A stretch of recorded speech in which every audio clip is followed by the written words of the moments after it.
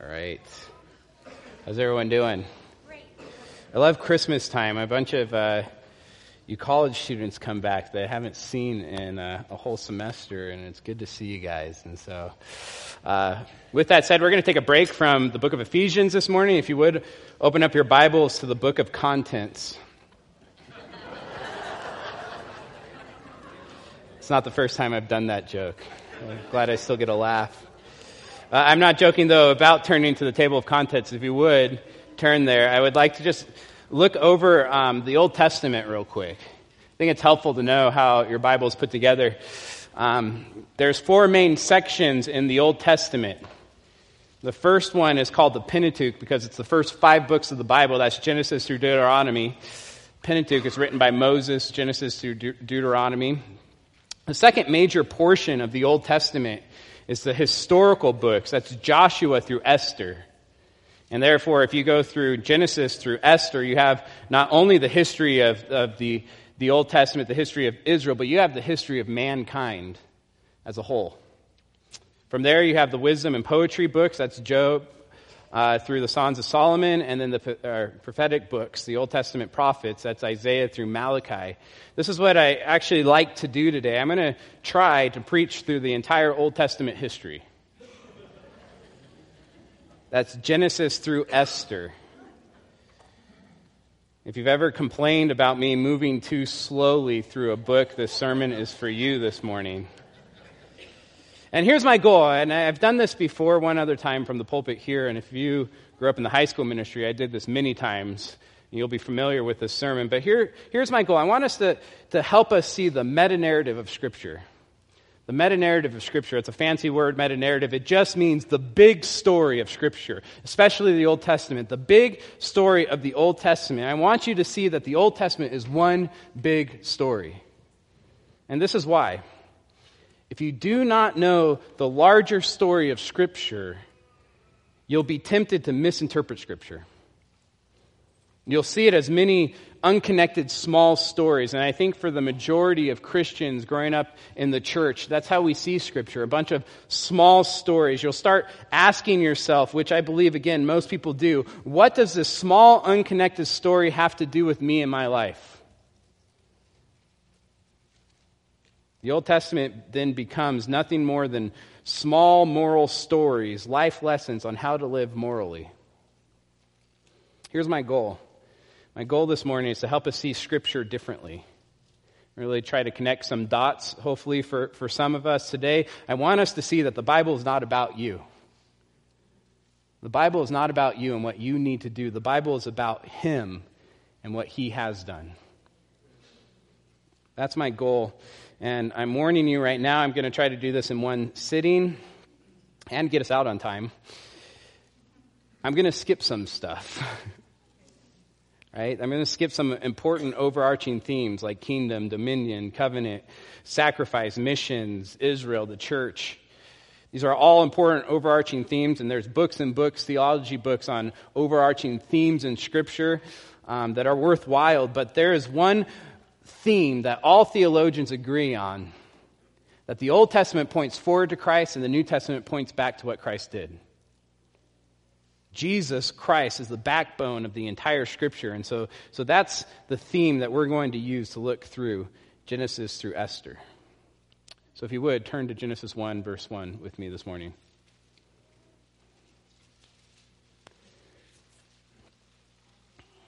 Genesis 1, verse 1. I'm sure we all have memorized. In the beginning, God. In the beginning, God created the heavens and the earth, and therefore He owns everything. Have you ever thought about that? I hope you have. I hope you've thought through that He owns everything. Therefore, everything we have has been given to us. In the beginning, God created the heavens and the earth, and in day 1, God created light just by speaking.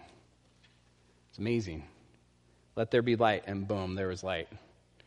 Day 2, He stretched out the heavens. Day 3, He created earth and vegetation. Day 4, the sun, the moon, and stars. And I love verse 16, and I will repeat verse 16 over and over again. Every time I go through Genesis. It says this in verse 16, and God made the two great lights, the greater light to rule the day and the lesser night to rule the night and the stars.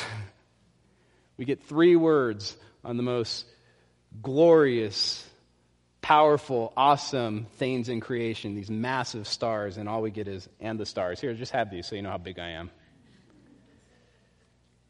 Day 5, swarms and swarms of living creatures. That's birds and sea creatures. Day 6, land animals. And lastly, the pinnacle of God's creation, God created man.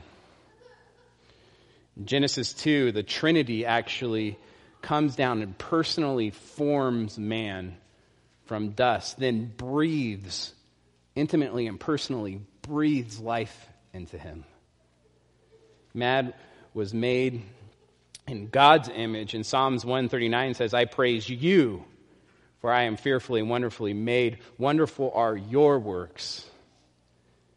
God made man well, God made man last, and then God gave him everything.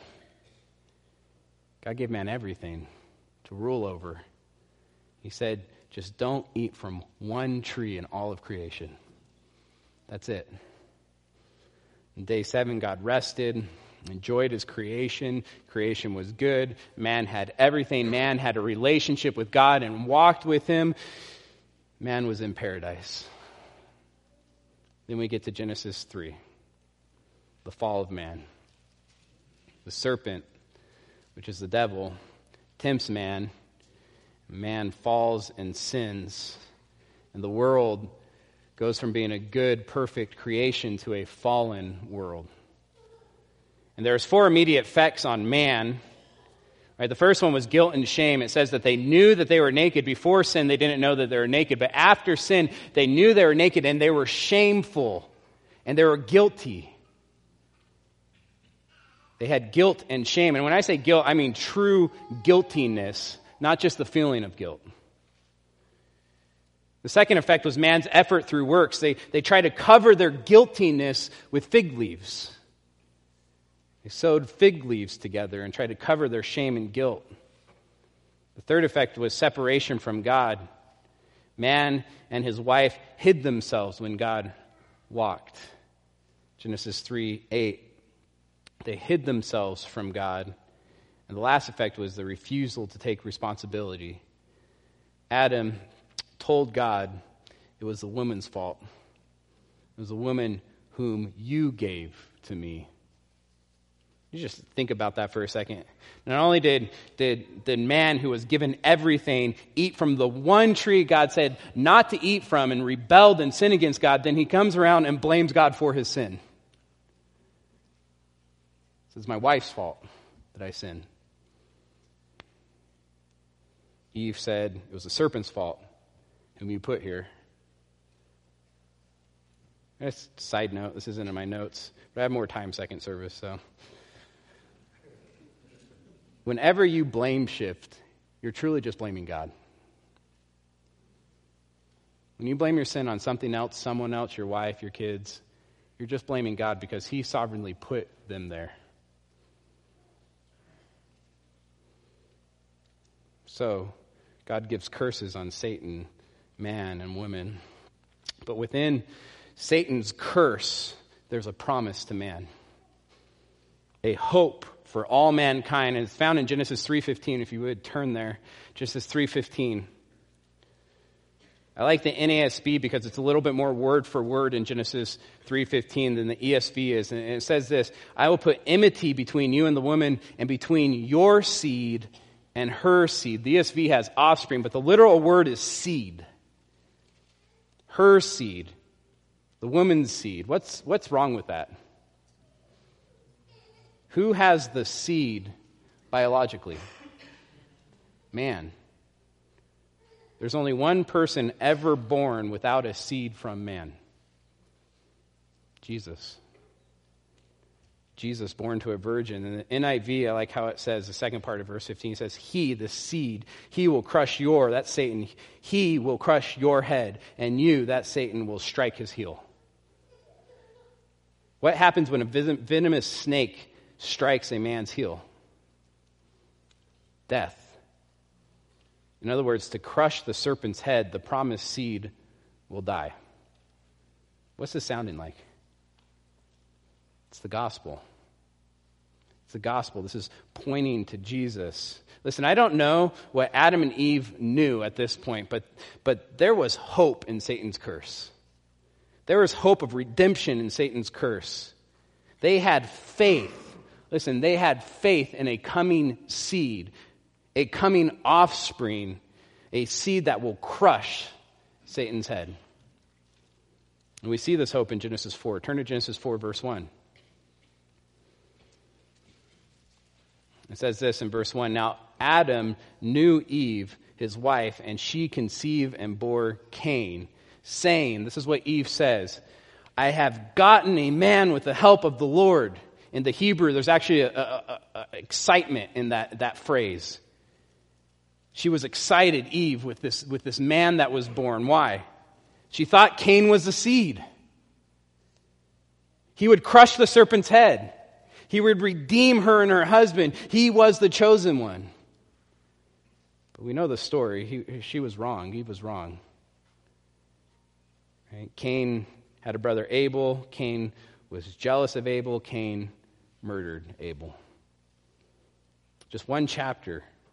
Right? One chapter. The very beginning of this chapter, we see the first murder, the effects of a fallen world. Hatred, jealousy, death, murder. But what's the problem? And I want you to think differently. What's the problem in a big story, in a meta-narrative of Scripture? What's the problem? If Cain wasn't the seed, and Abel is dead, therefore not the seed, who is the seed? Look at Genesis 4, verse 25. And Adam knew his wife again, and she bore a son and called his name Seth. For she said, God has appointed for me another offspring. Literally, that word is seed. Another seed. Instead of Abel, for Cain killed him. To Seth also a son was born, and he called his name Enosh. What's verse 26? Verse 26 is a genealogy. You have Adam, who has a son, Seth. Seth, who has a son, Enosh. The seed is getting passed down from father to son. But then the author adds something very interesting. It says this, at that time, this is the birth of Seth and Enosh, at that time, people began to call upon the name of the Lord. The author is telling us that there's something special about these births. Right? They point to a hope that is coming, a coming seed, and it keeps going. Chapter 5, what's chapter 5? A genealogy.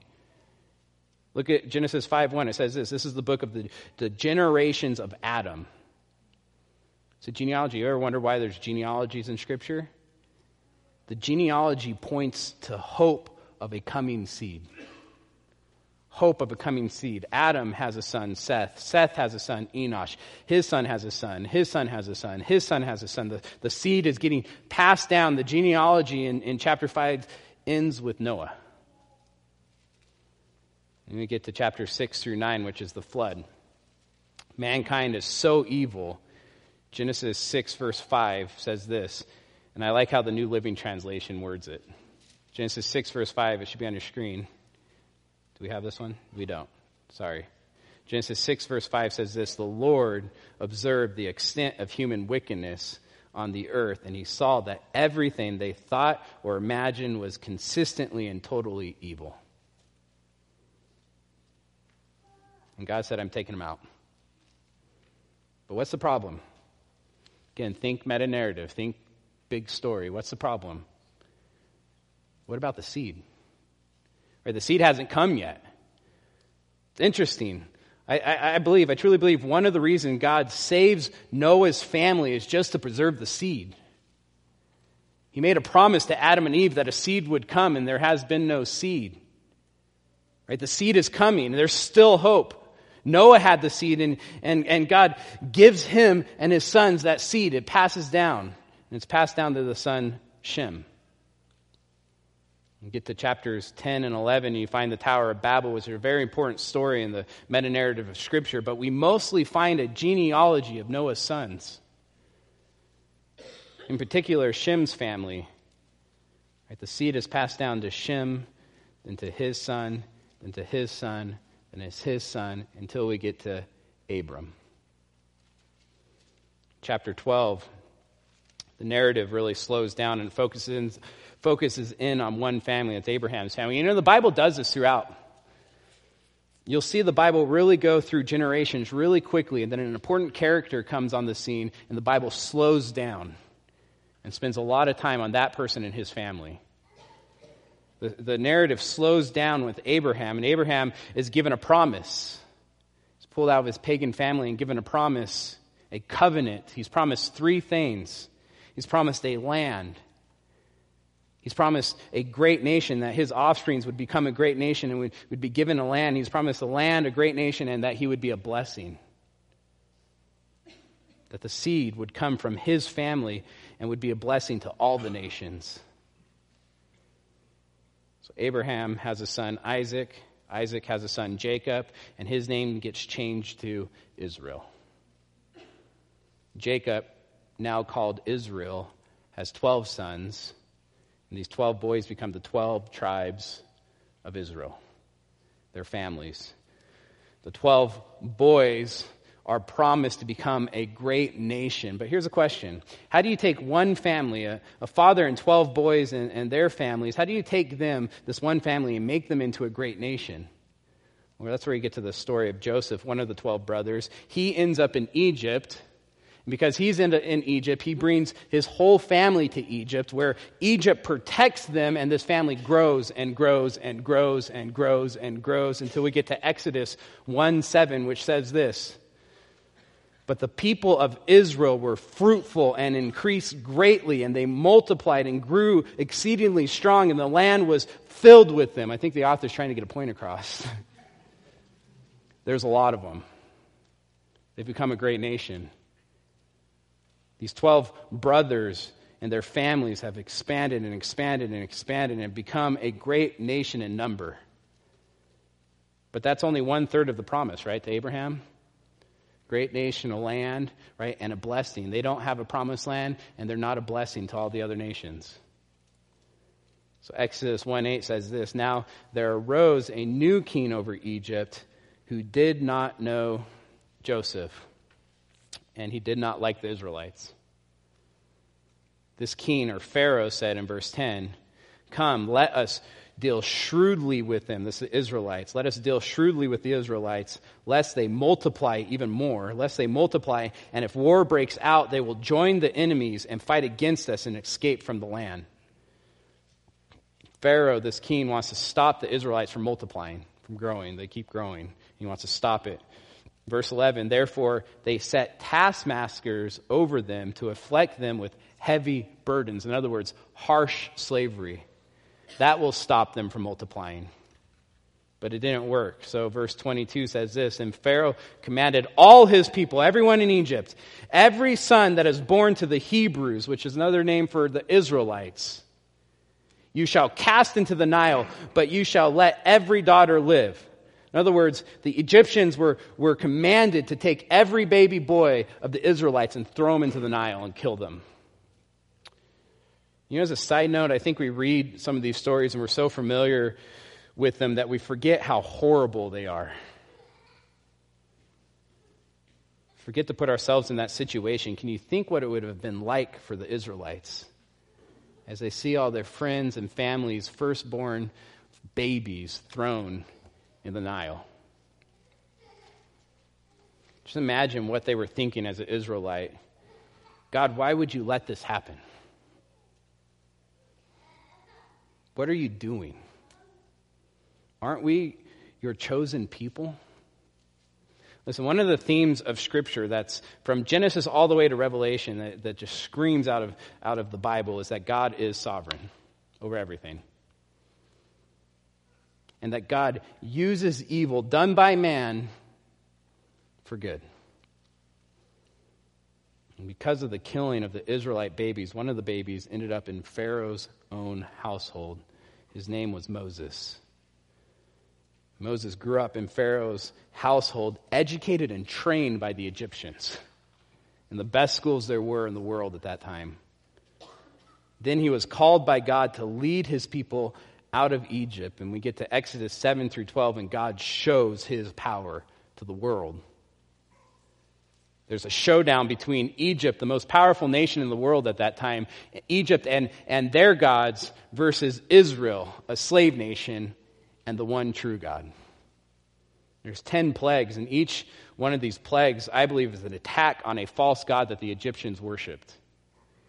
The first plague is blood, verse 7. Second one is frogs, or chapter 7, sorry. Second one is frogs, chapter 8. Third one is gnats, chapter 8. Fourth one is flies, chapter 8. Fifth one is livestock disease, chapter 9.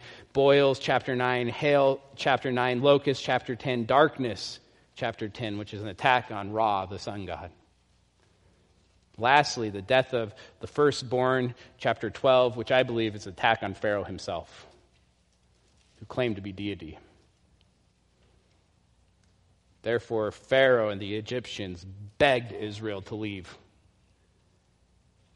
And the whole world saw that there is only one true God, and the people of Israel belong to him. Again, Egypt lets Israel go, but that's not the end. You get to Leviticus, Numbers, and Deuteronomy. There's 40 years in the wilderness before entering into the promised land. And God prepares Israel for the promised land by giving them his law. He says, this is how I want you to live in the promised land. You get to the book of Joshua. Moses dies. The leadership of Israel is passed to Joshua, and the book of Joshua is all about this now great nation in number taking over the promised land. The Israelites win miraculous battle after miraculous battle and eventually conquer the land. At the end of Joshua, the land is divided up among the 12 tribes. Israel is a great nation. Israel is within the promised land. But then we get to the book of Judges. Judges is one of the ugliest books in all of Scripture. Judges 1:1 says this: after the death of Joshua, the Israelites asked the Lord, who of us is to go up and fight, or first to fight against the Canaanites? So after the death of Joshua, there is no leader, and there's this cycle that happens in the book of Judges. It happens 12 times. Israel does evil. Because of that, a nation comes in and oppresses them. There's great distress, and so Israel cries out to God. God raises up judges, which are just military leaders. And God saves Israel through these judges, these military leaders. And Israel worships God again until that judge dies. And that cycle starts all over again. There's 12 cycles, 12 different judges, and each cycle it just gets eviler and eviler and eviler till you get to the last judge, Samson, and that whole story is just weird. Judges 21:25 says this: in those days Israel had no king, and everyone did as they saw fit or did what was right in their own eyes. There was no king, there was no leader, and everyone just did what they wanted to do. They rejected God as their king and Lord. But what's the problem? Again, I want you guys to think. What's the problem meta-narratively or big story? Where is the seed? None of the judges are the seed. There's no genealogy in the book of Judges. It's like the seed has been lost in the book of Judges. The book of Judges just really ends in this hopeless feeling, and it leaves us with the question, is Israel still God's chosen people? Because they look like all the other nations. In fact, they look worse than all the other nations. You get to the end of the book of Judges, and they look worse than Sodom and Gomorrah. You can actually read the story at the end of Judges and read the story about Sodom and Gomorrah, and they parallel each other. Besides, Israel is worse. Rape, murder, ripping people into pieces and shipping them across the nation. The book ends leaving you with this question: is there any hope? Is the seed still coming? Then we get to the book of Ruth. But you wonder why Ruth is in here. It's this love story. It's like a chick flick. All right. After the brutality of the ugliness of Judges, one professor said this: Ruth is like a flower growing in a pile of manure. The manure being Judges. But listen, Ruth is more than that. Ruth is more than just a love story. It's more than just a good moral story on how to take care of your in-laws. Ruth is a book of hope, especially the end, because Ruth ends with a genealogy. Look at Ruth 4:18. It says this in Ruth 4:18. This then is the family line of Perez. Perez is the father of Hezron. Hezron is the father of Ram. Ram is the father of Amminadab. Amminadab is the father of Nahshon. Nahshon is the father of Salmon. Salmon is the father of Boaz. Boaz is the father of Obed. Obed is the father of Jesse. And Jesse is the father of David. The seed is still coming. It's been passed down from Abraham. It's been passed down through Ruth and Boaz. It's been passed down to the great King David. There's hope for Israel. There's hope for the world. And God is still faithful to his promises, no matter how evil Israel was. The seed promised in Genesis 3 is still coming through the line of Jesse, the father of David. Which gets us to 1 and 2 Samuel, which again slows down and focuses on one man, that's David and his family. Saul is a bad king, like the other nations, but then David comes on, right? God's king. A man after God's own heart. David is a great king. Yet we learn in 1 and 2 Samuel that David is not the seed. The seed will come from David. The seed will be a son of David. But David is a sinful man, not the promised seed. David is a type of the seed. A type of the seed that is coming. What does that mean? What does the word type mean? It's a theological term which just means David's life points to the seed. David's life points forward to the seed. Think about this. David and Goliath. David is a type of the seed. Goliath comes down and says to Israel, send someone that will fight your battle. Send someone that will fight the battle for Israel. If he wins, you win, Israel. Someone that will come and represent Israel. And if he wins the battle, it's like Israel won the battle. David fought the battle Israel wouldn't and couldn't fight. He stood in the place of Israel in battle, and he won.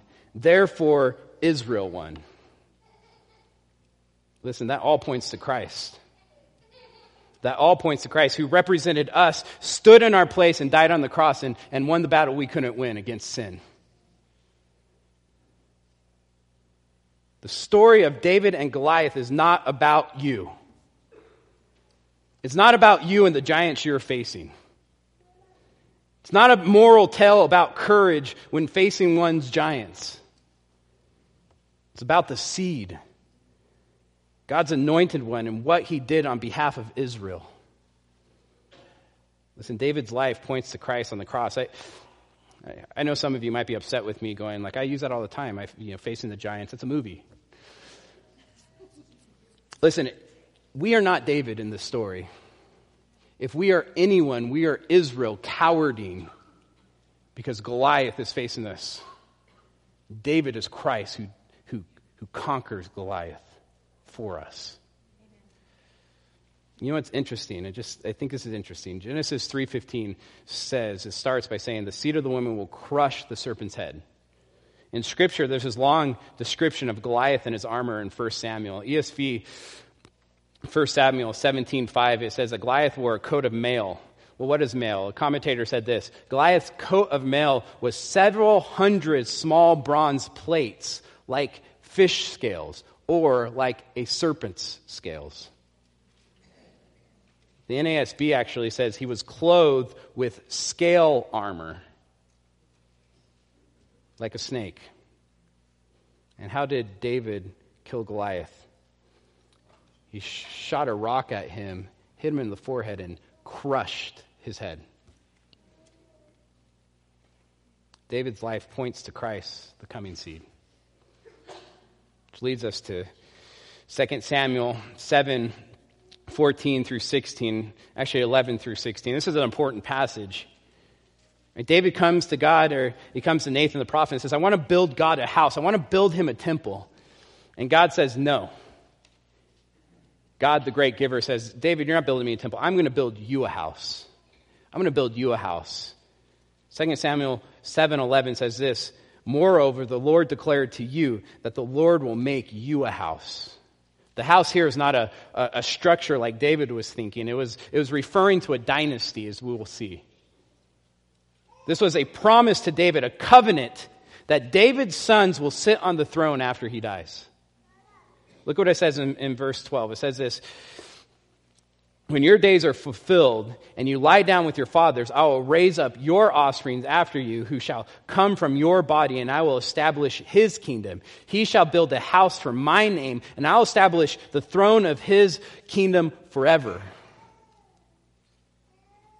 I will be to him a father, and he shall be to me a son. When he commits iniquity, I will discipline him with the rod of men, with the stripes of the sons of men.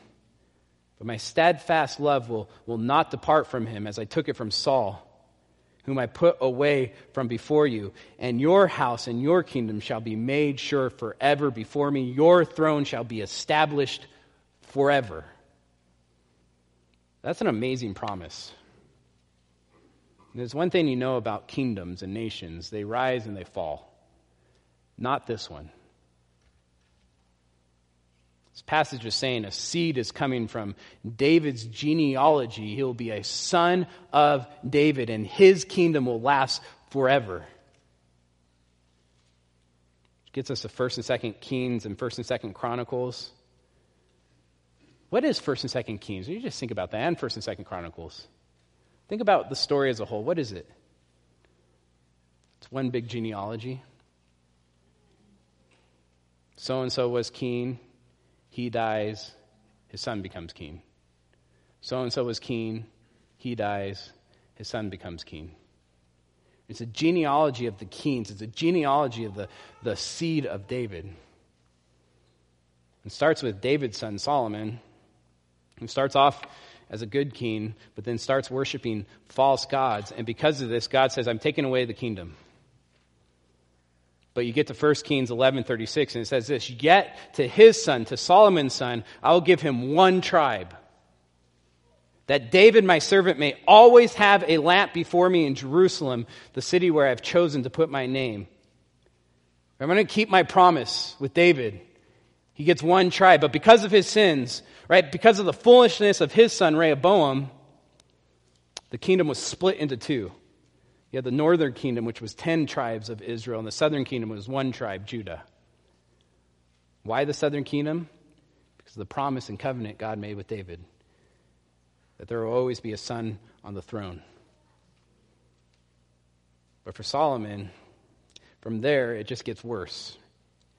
You go through 1st and 2nd Kings and you follow the seed, right, of David's line. So-and-so has a son, he becomes king. Then so-and-so has a son, he becomes king. And so-and-so has a son, he becomes king. This is just a long genealogy. But the genealogy is this downward spiral into sin.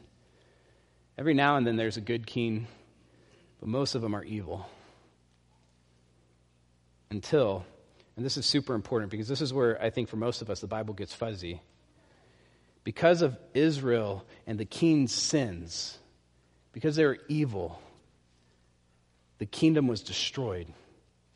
The temple was destroyed.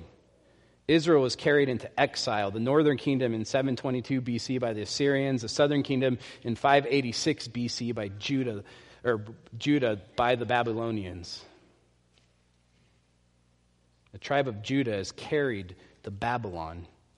People are carried to Babylon for 70 years, and during this time, the Israelites must have been thinking, I know this happened because we sinned. I know this happened because we rebelled against God, but God, what about your promises? What about God's promise to Abraham that we would be a great nation, that we would be in the promised land? What about the everlasting throne of David? Where is this coming king? What about this coming seed? You get to the books of Ezra, Nehemiah, and Esther, and you see some hope. Ezra and Esther, God moves in the king's heart to let Israelites return to the promised land and rebuild the temple. This is what it says in Ezra 1, verse 1. In the first year of Cyrus, king of Persia, Persia destroyed Babylon, and so they're in charge now.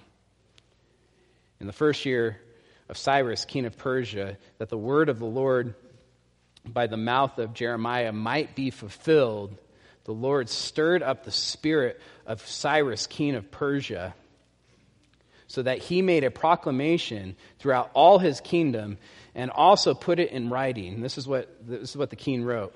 Thus says Cyrus, king of Persia, the Lord, the God of heaven, has given me all the kingdoms of the earth, and he has charged me to build him a house at Jerusalem, which is in Judah.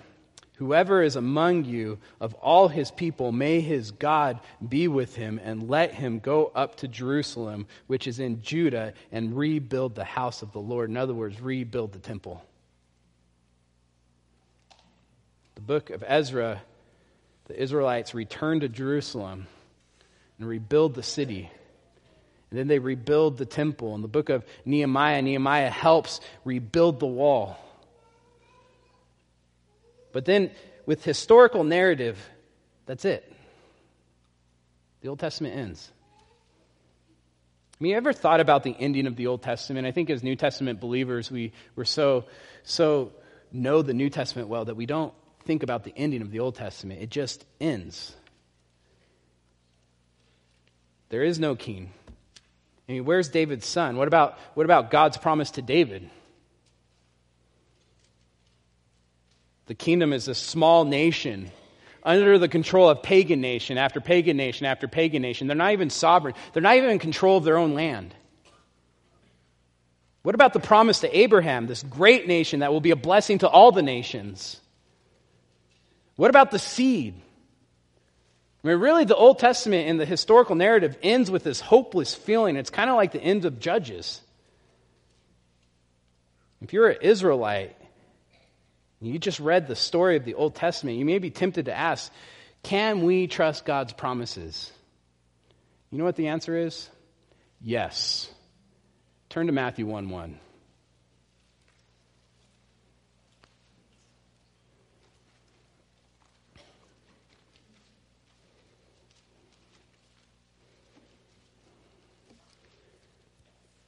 Matthew 1:1, the book of the genealogy of Jesus Christ.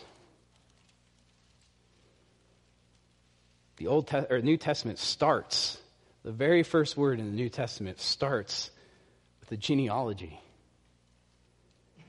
You ever wondered why? This is why. Jesus is the promised seed. He is the promised seed. He is the son of David, right? The book of the genealogies of Jesus Christ, the son of David. He's the fulfillment of the promise to David, a righteous king that will sit on the throne forever. He is the son of Abraham. In other words, he's the fulfillment of the promises to Abraham. He is the blessing to all the nations. Look at verse 2.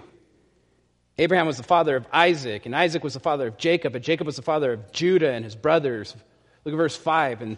And Solomon was the father of Boaz by Rahab, and Boaz was the father of Obed by Ruth, and Obed was the father of Jesse, and Jesse the father of David the king. And David was the father of Solomon by the wife of Uriah, and Solomon was the father of Rehoboam. Look at verse 16. And Jacob, the father of Joseph, and the husband of Mary, of whom Jesus was born, who is called Christ. Verse 17. So all the generations from Abraham to David were 14 generations. You know what that is? That's Genesis to 1st and 2nd Samuel. And from David to the deportation to Babylon, 14 generations. That's 1st and 2nd Samuel to 1st and 2nd Chronicles. And the deportation to Babylon to the Christ, that's 14 generations. That's 1st and 2nd Chronicles to Ezra, Nehemiah, Esther, and finally Matthew. It all points to Christ. It all points to Christ, the seed of the woman, born of a virgin, a son of Abraham, a son of David, a son of man, the Son of God. The whole Old Testament points to Jesus. He is the one that will crush the serpent's head. Genesis 3:15. He is the son of David who was raised on the third day, who ascended to the right hand of the Father and now sits on David's throne forever as King of Kings and Lord of Lords. This is why we celebrate Christmas. God is faithful to his promises. And Jesus is the fulfillment of all of them. It's all about Jesus. You know what that means? It's not about you. It's not about you. The Bible is not about you and what you need to do. The Bible is about him. It's about Jesus and what he did. I want to end by reading the Christmas story. Look at Matthew 1, verse 18.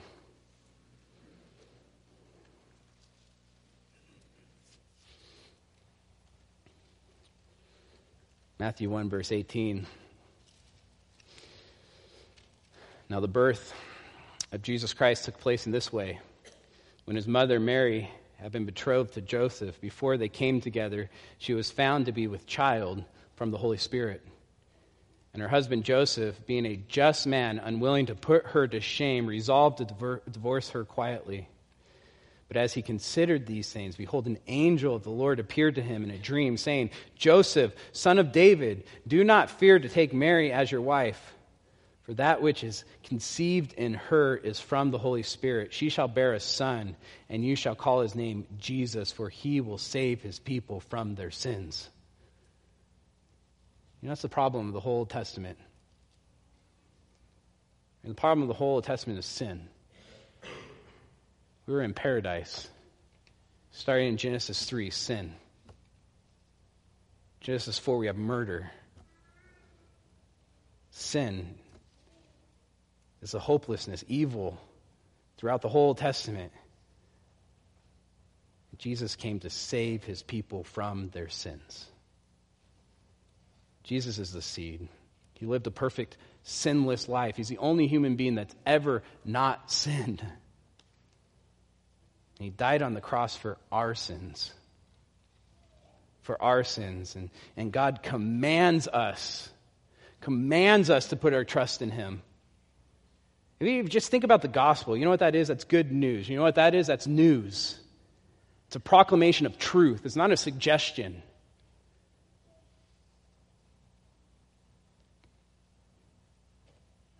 John 3:16 said, for God so loved the world that he gave his only son, that whoever believes in him should not perish but have eternal life. Listen, if you don't know Jesus this morning, put your faith in him. He is the promised seed. He is the one that takes away the sins by dying on the cross for our sins, but that's only for those who believe in him. Look at verse 22. All this took place to fulfill what the Lord had spoken by the prophet. Behold, the virgin shall conceive and bear a son, and they shall call his name Emmanuel, which means God with us. I just think it's amazing to me that Jesus, for the first time since the garden, literally walked with his people. When Joseph woke from sleep, he did as the angel of the Lord commanded him. He took his wife, but knew her not, and she gave birth to a son, and he called his name Jesus. Listen, this is Christmas. The promised seed is here. Merry Christmas. Let's pray.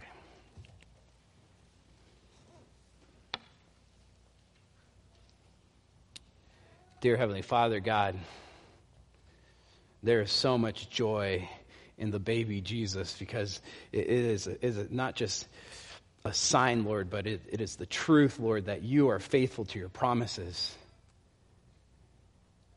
The whole Old Testament pointing forward to this birth. God, help us be in awe of that. This book that was written over thousands of years by many different authors with all different backgrounds, different nations, different languages even, Lord, all writing a consistent story that points to your Son. It's because the one true author of Scripture is you. But more than that, Lord, what Jesus represents, what he did for us, Lord, living a perfect life, dying on the cross for our sins, and then raised and ascended, who is right now in authority over everything. God, help us to see this, Lord. Help us to be in awe of this. Help us to see Christmas as not about us, but about Christ, Lord. And I pray that this is just a worshipful week as we celebrate the fulfillment of your promises, which is Christ, Lord. Be with us as a church. Lord, I pray if there's anyone that doesn't know your Son, that doesn't have a relationship with you, Lord, that they don't leave this place without putting their faith in you, and that they would talk to someone about it. Be with us in this time in your Son's name. Amen. Merry Christmas.